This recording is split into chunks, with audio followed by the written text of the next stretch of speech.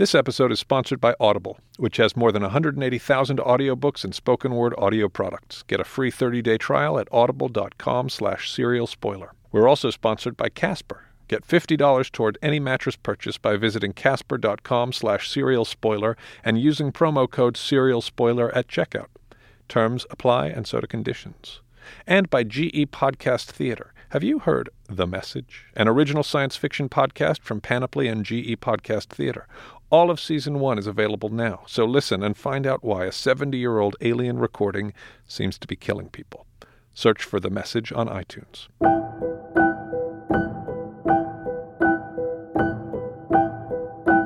Hello and welcome to Slate's Serial Spoiler Special.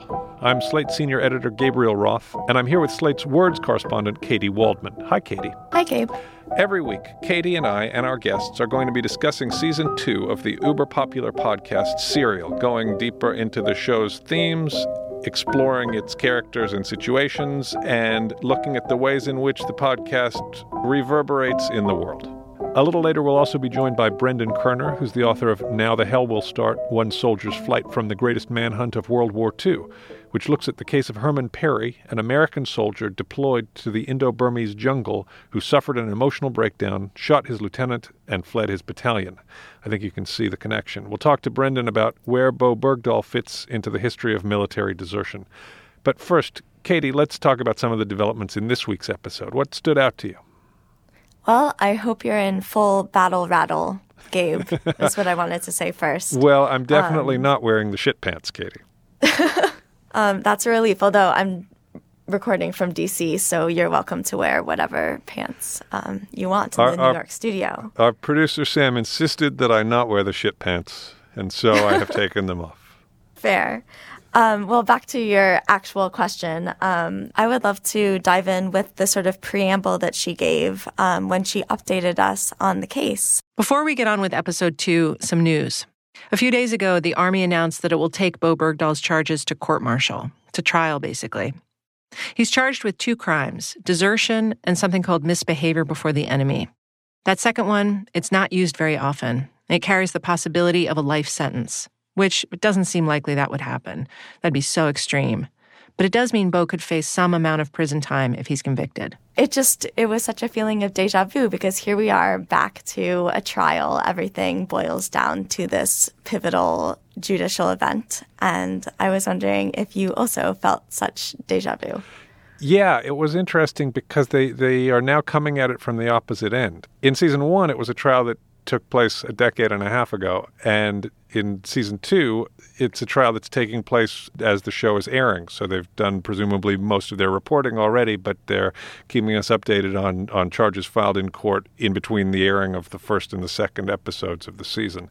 It must be, I think, interesting and a little scary for the producers. It's as though they've jumped on board a moving train with this story. This is true. And also, from the Army perspective, I think Bergdahl does incriminate himself perhaps more than, well, he tries to incriminate the Army. But when he speaks about the Jason Bourne fantasies, it definitely casts his own credibility into doubt. Yeah. During that introduction to this week's episode, we got the information that he had declined a plea deal because he wanted his day in court. And specifically, he still apparently wants to expose the commanding officers at his base. It seems like a difficult and lonely road to hoe, justifying a serious offense by pointing to somebody else and saying, well, this other person did something worse.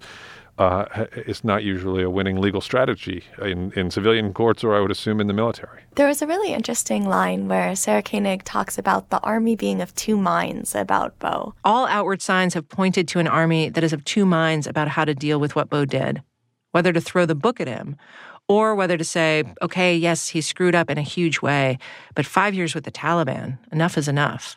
And this was really striking to me because on one hand, you have the Army as an institution hating this guy and wanting to sentence him as harshly as it can. And then she has the very interesting observation that people who interact with Bergdahl on a personal level are much more sympathetic and want to see his sentence lightened if he's sentenced at all. It's almost as if those military officials who've come into close contact with Bowe are ready to forgive him. while the Army as an institution continues to be furious. But then at the same time, during the whole saga, it's the grand machinery, it's the big construct of the Army that is trying to save the guy, and all the individual players who are furious at him individually say they want to shoot him on sight. Yeah, that's a really interesting point, the way the polarity is flipped and the two situations are now mirror images of one another. What was really striking to me was the way in which here's a guy who walked off, who made his own decision, didn't get captured by the enemy until he had left his post, and the immediate response is for essentially the entire military combat presence in that part of the country to drop everything and look for this one guy. It was striking to me that the attitude of the U.S. military at this point is that the life of one soldier or the safety of one soldier is worth that kind of expenditure of resources. What did you think about that? Well, to me, it echoed the kind of disturbing comment from the Taliban fighter. Some people are worth more than 1,000 other individuals, and he was worth maybe more than 5,000 individuals. It's a mindset that flourishes in very extreme contexts. I can see how in a sort of Saving Private Ryan context, it's very noble and beautiful, but it's disturbing too. Yeah, it's very interesting. It makes me think about the way in which much of our current operations in that part of the world are being conducted by drone strike because we're so unwilling to risk the lives of Americans that we now send robots to do fighting from the air. And when those drones kill Afghan civilians, we say, well, that's collateral damage and we're doing our best to target the right people, but they surround themselves with the population, and what can we do? We're willing to write off those deaths. And when one American soldier goes missing, that's not something that can be written off. It's a strange way of looking at things that seems to be the way we look at things in America now. I was a little bit confused by why Sarah Koenig was lingering over details like the Kuchi tents. Did Bo Bergdahl, or did he not find refuge in a Kuchi tent? And it seems like in season 1 of Serial, these little facts are very important because they added up to stories that were then told in courts of law, and we would be able to adjudicate Adnan's innocence or guilt based on whether they hung together. But here, it didn't seem to matter at all whether he was discovered in a tent or discovered elsewhere. It just seems like sort of the techniques of season 1 were being revived for season 2, except that the stories are totally different. And we actually don't need to know such granular detail anymore. We're more interested in sort of the psychology and the motivation and why he left than what exactly he did when he left. But I don't know. Talk me out of that. Well, a really interesting point. I would describe it not as the techniques being revived, but as some of the preoccupations are persisting. That one of the things that season 1 was about, that it became really fundamentally about by the end, was the unknowability of things, the impossibility of finding out what actually happened on that one afternoon 15 years ago. And whether Bergdahl was in a Kuchi tent or not at that one time, maybe we're never going to resolve that absolutely, and that doesn't make much difference to the narrative because everybody agrees he walked off his base and everybody agrees that he was captured by the Taliban. But it does remind us that there are things about the world and things about all of these stories that we can never know, that the history and these events are never going to be entirely transparent to us, and that seems to be kind of a defining part of Serial's aesthetic and a defining part of its thematic concern. Before we move on, a word from our sponsor. This episode is sponsored by Audible. Audible is offering our listeners a free 30-day trial membership. Just go to audible.com/serialspoiler and browse the over 180,000 audio programs. Download a title free and start listening. It's that easy. Go to audible.com/serialspoiler. That's audible.com/serialspoiler and get started today. Audible content includes more than 180,000 audio programs from the leading audiobook publishers, broadcasters, entertainers, magazine and newspaper publishers, and business information providers. If you're interested in more true stories from Afghanistan, you might consider I Am Malala, the girl who stood up for education and was shot by the Taliban. The true story of Nobel Peace Prize winner Malala Yousafzai, who refused to be silenced and fought for her right to an education, nearly paying the ultimate price in the process. Start your free trial today by going to audible.com/serialspoiler. One thing that made me laugh is there's the anecdote about the orchard dance. Just to boost his morale and to cheer him up, we stopped at this winery and we did this little dance, traditional dance called a tan for him, so he can start eating. And a tan is an Afghan dance where typically there's a drum and you move in a circle in unison. So, yeah, apparently they did one for this frightened American soldier in a grape orchard. I felt my mind sort of getting into the mode that I would get in to read fiction. Yeah, absolutely. That sequence with the traditional dance is so striking, partly because it's almost like a culture clash comedy, right? You've got this terrified American soldier who's expecting to be killed at any moment, and his captors, they're not necessarily going to be super nice to him, but they're not going to kill him, and they don't want him to be terrified. And so what can they do to reassure him? And what they do is something that makes absolute sense in their culture and is just completely baffling in his culture, which is they take him to a vineyard and they do a traditional dance, which hard to imagine anything that would further estrange you from the situation that you were in. But they're doing their best in a way, so, you got to give them props for that, I guess. Well, but here's an epistemological question, which is, do you think that dance actually happened? Because if we're going to talk about the Taliban as a character or as a group of characters, I did not trust them for a second, because this seems like a transparent avenue for them to spin and for them to accomplish their PR goals. And you could see the stories sort of morphing. Sometimes he's aggressive and he is sort of fighting them off tooth and nail, and other times he's meek and desperate. Sure. The Mujahideen who they spoke to is probably not a reliable source, absolutely. At the same time, that particular piece of spin is a weird piece of spin, right? If you were really thinking in a sophisticated way about the effect that information was going to have on the people hearing it, you would probably figure out that doing a traditional dance that only confused the prisoner, does that really advance their PR goals? I don't know. It's endearing. It's certainly, it's a centerpiece in the narrative they're telling about how they're treating him kindly and as a guest rather than a prisoner. Yes, that's absolutely true. I agree that we don't know if the dance ever took place or not. Bergdahl said in the episode that he didn't remember any of that happening. At the same time, he also said that this was a time when he didn't remember very much. And it makes sense in a way that when everything has suddenly gone so strange and so terrifying, that your memory would stop functioning in a reliable way. And if something really strange happened to you, it would be hard to know if it was really happening or not. And bear in mind, this is a person who was probably not compos mentis when he decided to walk off of the base and into the Afghan desert.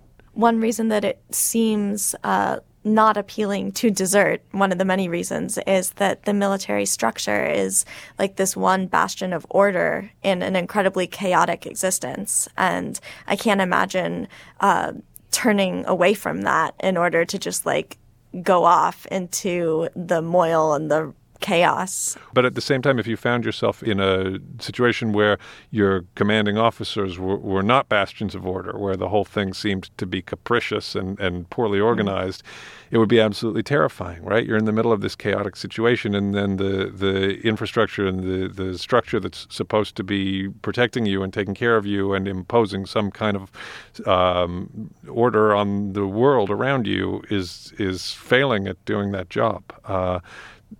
That it seems to be what Bergdahl was claiming prompted his desertion, and it's hard not to sympathize with that. Gabe, I have a question for you. As I am listening to this, I keep trying to connect to the various military characters. And with season 1, it was Adnan, and it was high school and crushes and classes. And I felt like that, the everyday listener could relate to this setting, even if horror is erupting in the middle of it. It's very familiar. But something about the Bowe Bergdahl story is just so alienating. It's very surreal. I can't imagine the life that these soldiers are living. And does that gap affect the way that you listen to the show? Yes, absolutely. And I know exactly what you're talking about as somebody who's never been in the military, but also doesn't really know anybody in the military. Our lives, I think, as members of the East Coast liberal media elite are pretty far removed from the experiences of most people who wind up in the military. At the same time, we've been sending people out to these parts of the world since very soon after 9/11 in 2001, when we first sent troops into Afghanistan. So, coming on 15 years now, we've been setting up these outposts in these foreign countries where there's no way for that experience not to be alien. And we've been putting American citizens in those situations and not always doing right by them, I think. And so it seems like something that the fact that the show requires a little bit of work from me to understand or to visualize and imaginatively comprehend that kind of environment, that seems like it's work that's worth doing for a lot of different reasons, not just related directly to Serial. So I absolutely agree with you that it is worthwhile, and it is one of the, when I line up the pros and cons of Serial Season 2, it's one of the pros that it's forcing listeners to comprehend or try to comprehend an experience that's just beyond what so many of us deal with, in a way even that a high school murder case is not. So in our discussion so far, it seems like both of us have a certain amount of sympathy for Bergdahl, that he's a person who, by his own admission, committed a serious crime. He's the protagonist of this story, and he's someone for whom we sort of reflexively say, well, he was in a bad situation, he did something drastic, and then he got into an even worse situation, and that's a person that I basically in this story am sympathetic to. There are plenty of other people out there who don't feel that way, and for whom this guy is a traitor, and he deserves everything that he got, and then he deserves everything else that may be coming to him in his court-martial. What do you think about this?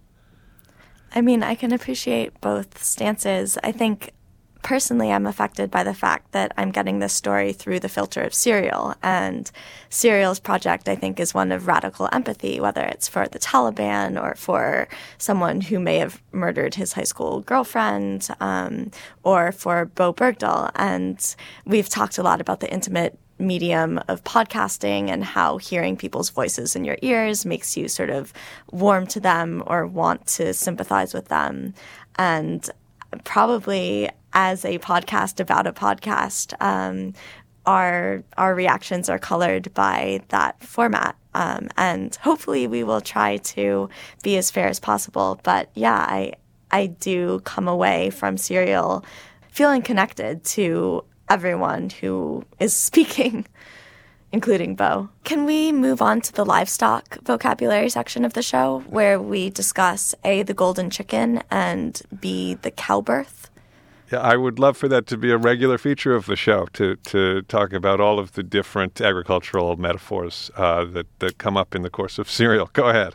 I don't have a grand unified theory of livestock in Serial Season 2 as of yet, but watch this space. I would observe that the cow, the frightened, bewildered cow that just gives birth to its calf in the presence of the Army officers, is a stand-in for all of us as we listen to this very bizarre series of events unfold. Yeah, were you expecting the show to make the joke, don't have a cow? I mean, like the military is having a cow over the disappearance of the soldier. Exactly. And the local residents are saying to them, in a way, don't have a cow like this one, which is now having a cow. I don't know. Sorry. That made more sense in my head as I was listening to the episode. Before we move on, another word from our sponsor. This episode is sponsored by Casper. Don't go another year sleeping on an uncomfortable mattress. You deserve a good night's sleep, and now it's easy. Casper provides an obsessively engineered mattress at a shockingly fair price. These mattresses have just the right sink and just the right bounce. Two technologies, latex foam and memory foam, come together for better nights and brighter days. Even better is their risk-free trial and return policy. Try sleeping on a Casper for 100 days with free delivery and painless returns. These are American-made mattresses that are affordable, $500 for a twin-sized mattress and $950 for a king-sized mattress. Comparing that to industry averages, that's an outstanding price. Don't wait. Get $50 toward any mattress purchase by visiting casper.com/serialspoiler and using promo code serialspoiler at checkout. Terms and conditions apply. For the second part of our show, I want to bring Brendan Kerner into the conversation. Brendan is the author of Now the Hell Will Start, One Soldier's Flight from the Greatest Manhunt of World War II, and The Skies Belong to Us, Love and Terror in the Golden Age of Hijacking. Brendan, welcome to the show. Hey, thanks for having me. So, your first book, Now the Hell Will Start, was about the case of a deserter in World War II who disappeared into the Indo-Burmese jungle. Mm-hmm. When you hear about the case of Bowe Bergdahl, what parallels do you see?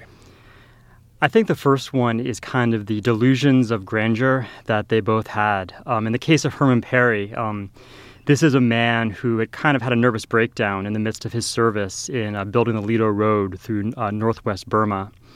And one day, when he was faced with the prospect of going to the stockade for disobeying a commander's direct order, he decided he would walk back up the road and return all the way to Calcutta, about 800 miles away. A completely grandiose and ridiculous plan when you break it down. But in the midst of this really harsh environment, in the circumstances he was in with this really tough beef with his commanders, it seemed feasible to him. And in many ways, when I look at Bergdahl's convoluted explanation of why he would go and try to walk to this other base to kind of bring attention to the way things were functioning with his unit, in hindsight, it seems ludicrous that he would attempt this, but in his world at that moment, it seemed perfectly reasonable. Brendan, Koenig said that in the 7 years of American presence in Afghanistan leading to Bergdahl's capture, there wasn't any precedent for the manhunt that happened afterwards. Was that the case also with Perry? Certainly the manhunt from Perry was by far the biggest in that section of the war. There was a complication that makes it very non-applicable to Bergdahl's case, in which that Perry, on his way trying to allegedly get to Calcutta by walking, he actually ended up shooting and killing one of his commanding officers who approached him and tried to apprehend him. So that was really the reason for this huge manhunt in the Indo-Burmese wilderness. But, it was different at that time. I think this whole credo of leave no soldier behind wasn't really quite in effect to the same extent during World War II, especially in kind of a military backwater like Burma at that time. You had, certainly many soldiers who died and their relatives didn't find out, whose bodies were not recovered ever. So this whole phenomenon, I think, of really having every soldier accounted for has become much stronger over the ensuing decades since World War II. Do you have any thoughts on why that might be? I think part of it is just that the sophistication of the management apparatus of the military. In World War II, things were very, very chaotic. You had a conscripted army. You had soldiers and commanders who were all very green and inexperienced. You didn't have the quite professional apparatus to manage day-to-day affairs. There was much more chaos. In our now all-volunteer, more professional, more technologically adept army, and we certainly have the capacity to track each soldier much, much better. How big a phenomenon is desertion in the war? Yeah, as I found out, it was incredibly common, much more common than it is today during World War II, and especially during Vietnam. Now, you have to draw a distinction between AWOL and desertion. I think at some points during Vietnam, there was an AWOL rate of close to 5%. But most of that was people going off base and then returning and being punished for it later. It wasn't people in forward positions walking away from units when they were under threat. So that's much more rare. But certainly it happened with great frequency in past conflicts and has always been treated very harshly by my military commanders. In World War II, there were several soldiers executed for crimes that included desertion. Maybe they committed a rape or a murder and also were convicted of desertion at court-martial. For example, Herman Perry was convicted of murder as well as desertion. Both are death penalty offenses. There was really only one soldier during World War II who was executed for desertion alone, and that was this man, Eddie Slovik, really a boy. I think he was about 18 years old when he was shot in Europe. I believe on Eisenhower's direct order. He's somewhat well known because there was a pretty bad movie of the week made about him in the 70s with Martin Sheen. I'm too nervous and too scared to serve in a rifle company, sir. Will his decision not to fight become his worst nightmare? You might even get a death sentence. Desertion in time of war is a capital offense. So certainly it's always been treated very harshly in times when a unit is under stress and threat and someone walks away. It's been punished in order to maintain cohesion, which is so critical to military success in the field. So were you not shocked to hear the interviews with people in Bergdahl's unit who said, yeah, I would have shot him on sight? Absolutely hated him. That's Mark McCrory, a specialist in the 501st, but a different company from Bo. It was like, well, if we see him, he's not going to last, Like, seriously, or just kind of blustery, like, I'm really pissed? Or do you really think, like, it's possible he could have gotten... You do? Yeah. That seems so alien to me, but I can imagine that within the culture, the military culture that you're describing, that's not really a far afield statement. Yeah, no, it wasn't shocking at all. I think that's pretty much par for the course. I mean, you have to understand these are men who are bound to each other and depend on each other to survive in extremely hostile environments that you and I really can't even begin to fathom. And for someone to walk away from that and to really reject the brotherhood they feel, with their fellow soldiers is really a grave, grave crime. So I can totally understand the impulse his comrades had toward violence. One of the things we see as contributing to what he did was his heroic self-image, his delusions of grandeur. And I think you said that applied to Perry as well. Is that something that we see typically in cases of desertion? Yeah, in studying these cases, it's a real through line through all of the major incidents of desertion, say, over the past 60 to 70 years. When I first started listening to this season of Serial, the first case that popped to mind wasn't necessarily Herman Perry, but it was actually this man named Charles Robert Jenkins, who wrote a memoir a few years back called The Reluctant Communist. He co-wrote with a good friend of mine, the late, great Jim Frederick. Jenkins was a soldier stationed along the DMZ in Korea in the 50s, and he, like Bergdahl, really started to have an emotional break of some sort and really became disillusioned with what he was doing there and hatched this completely delusional plan where he was going to walk across the DMZ or demilitarized zone, surrender to the North Koreans. The North Koreans would then hand him over to the Russians, and the Russians would send him back home in a prisoner exchange. So that was his whole scheme for how he was going to get out of his situation. That's a heck of a bank shot. Yeah, well, as he admits in his memoir, he says, I know this sounds crazy to people reading this in 2000 whatever, but at the time, this is what I firmly believed. I was a boy, I believe he's from West Virginia, not sophisticated or well-traveled at that point in his very young life.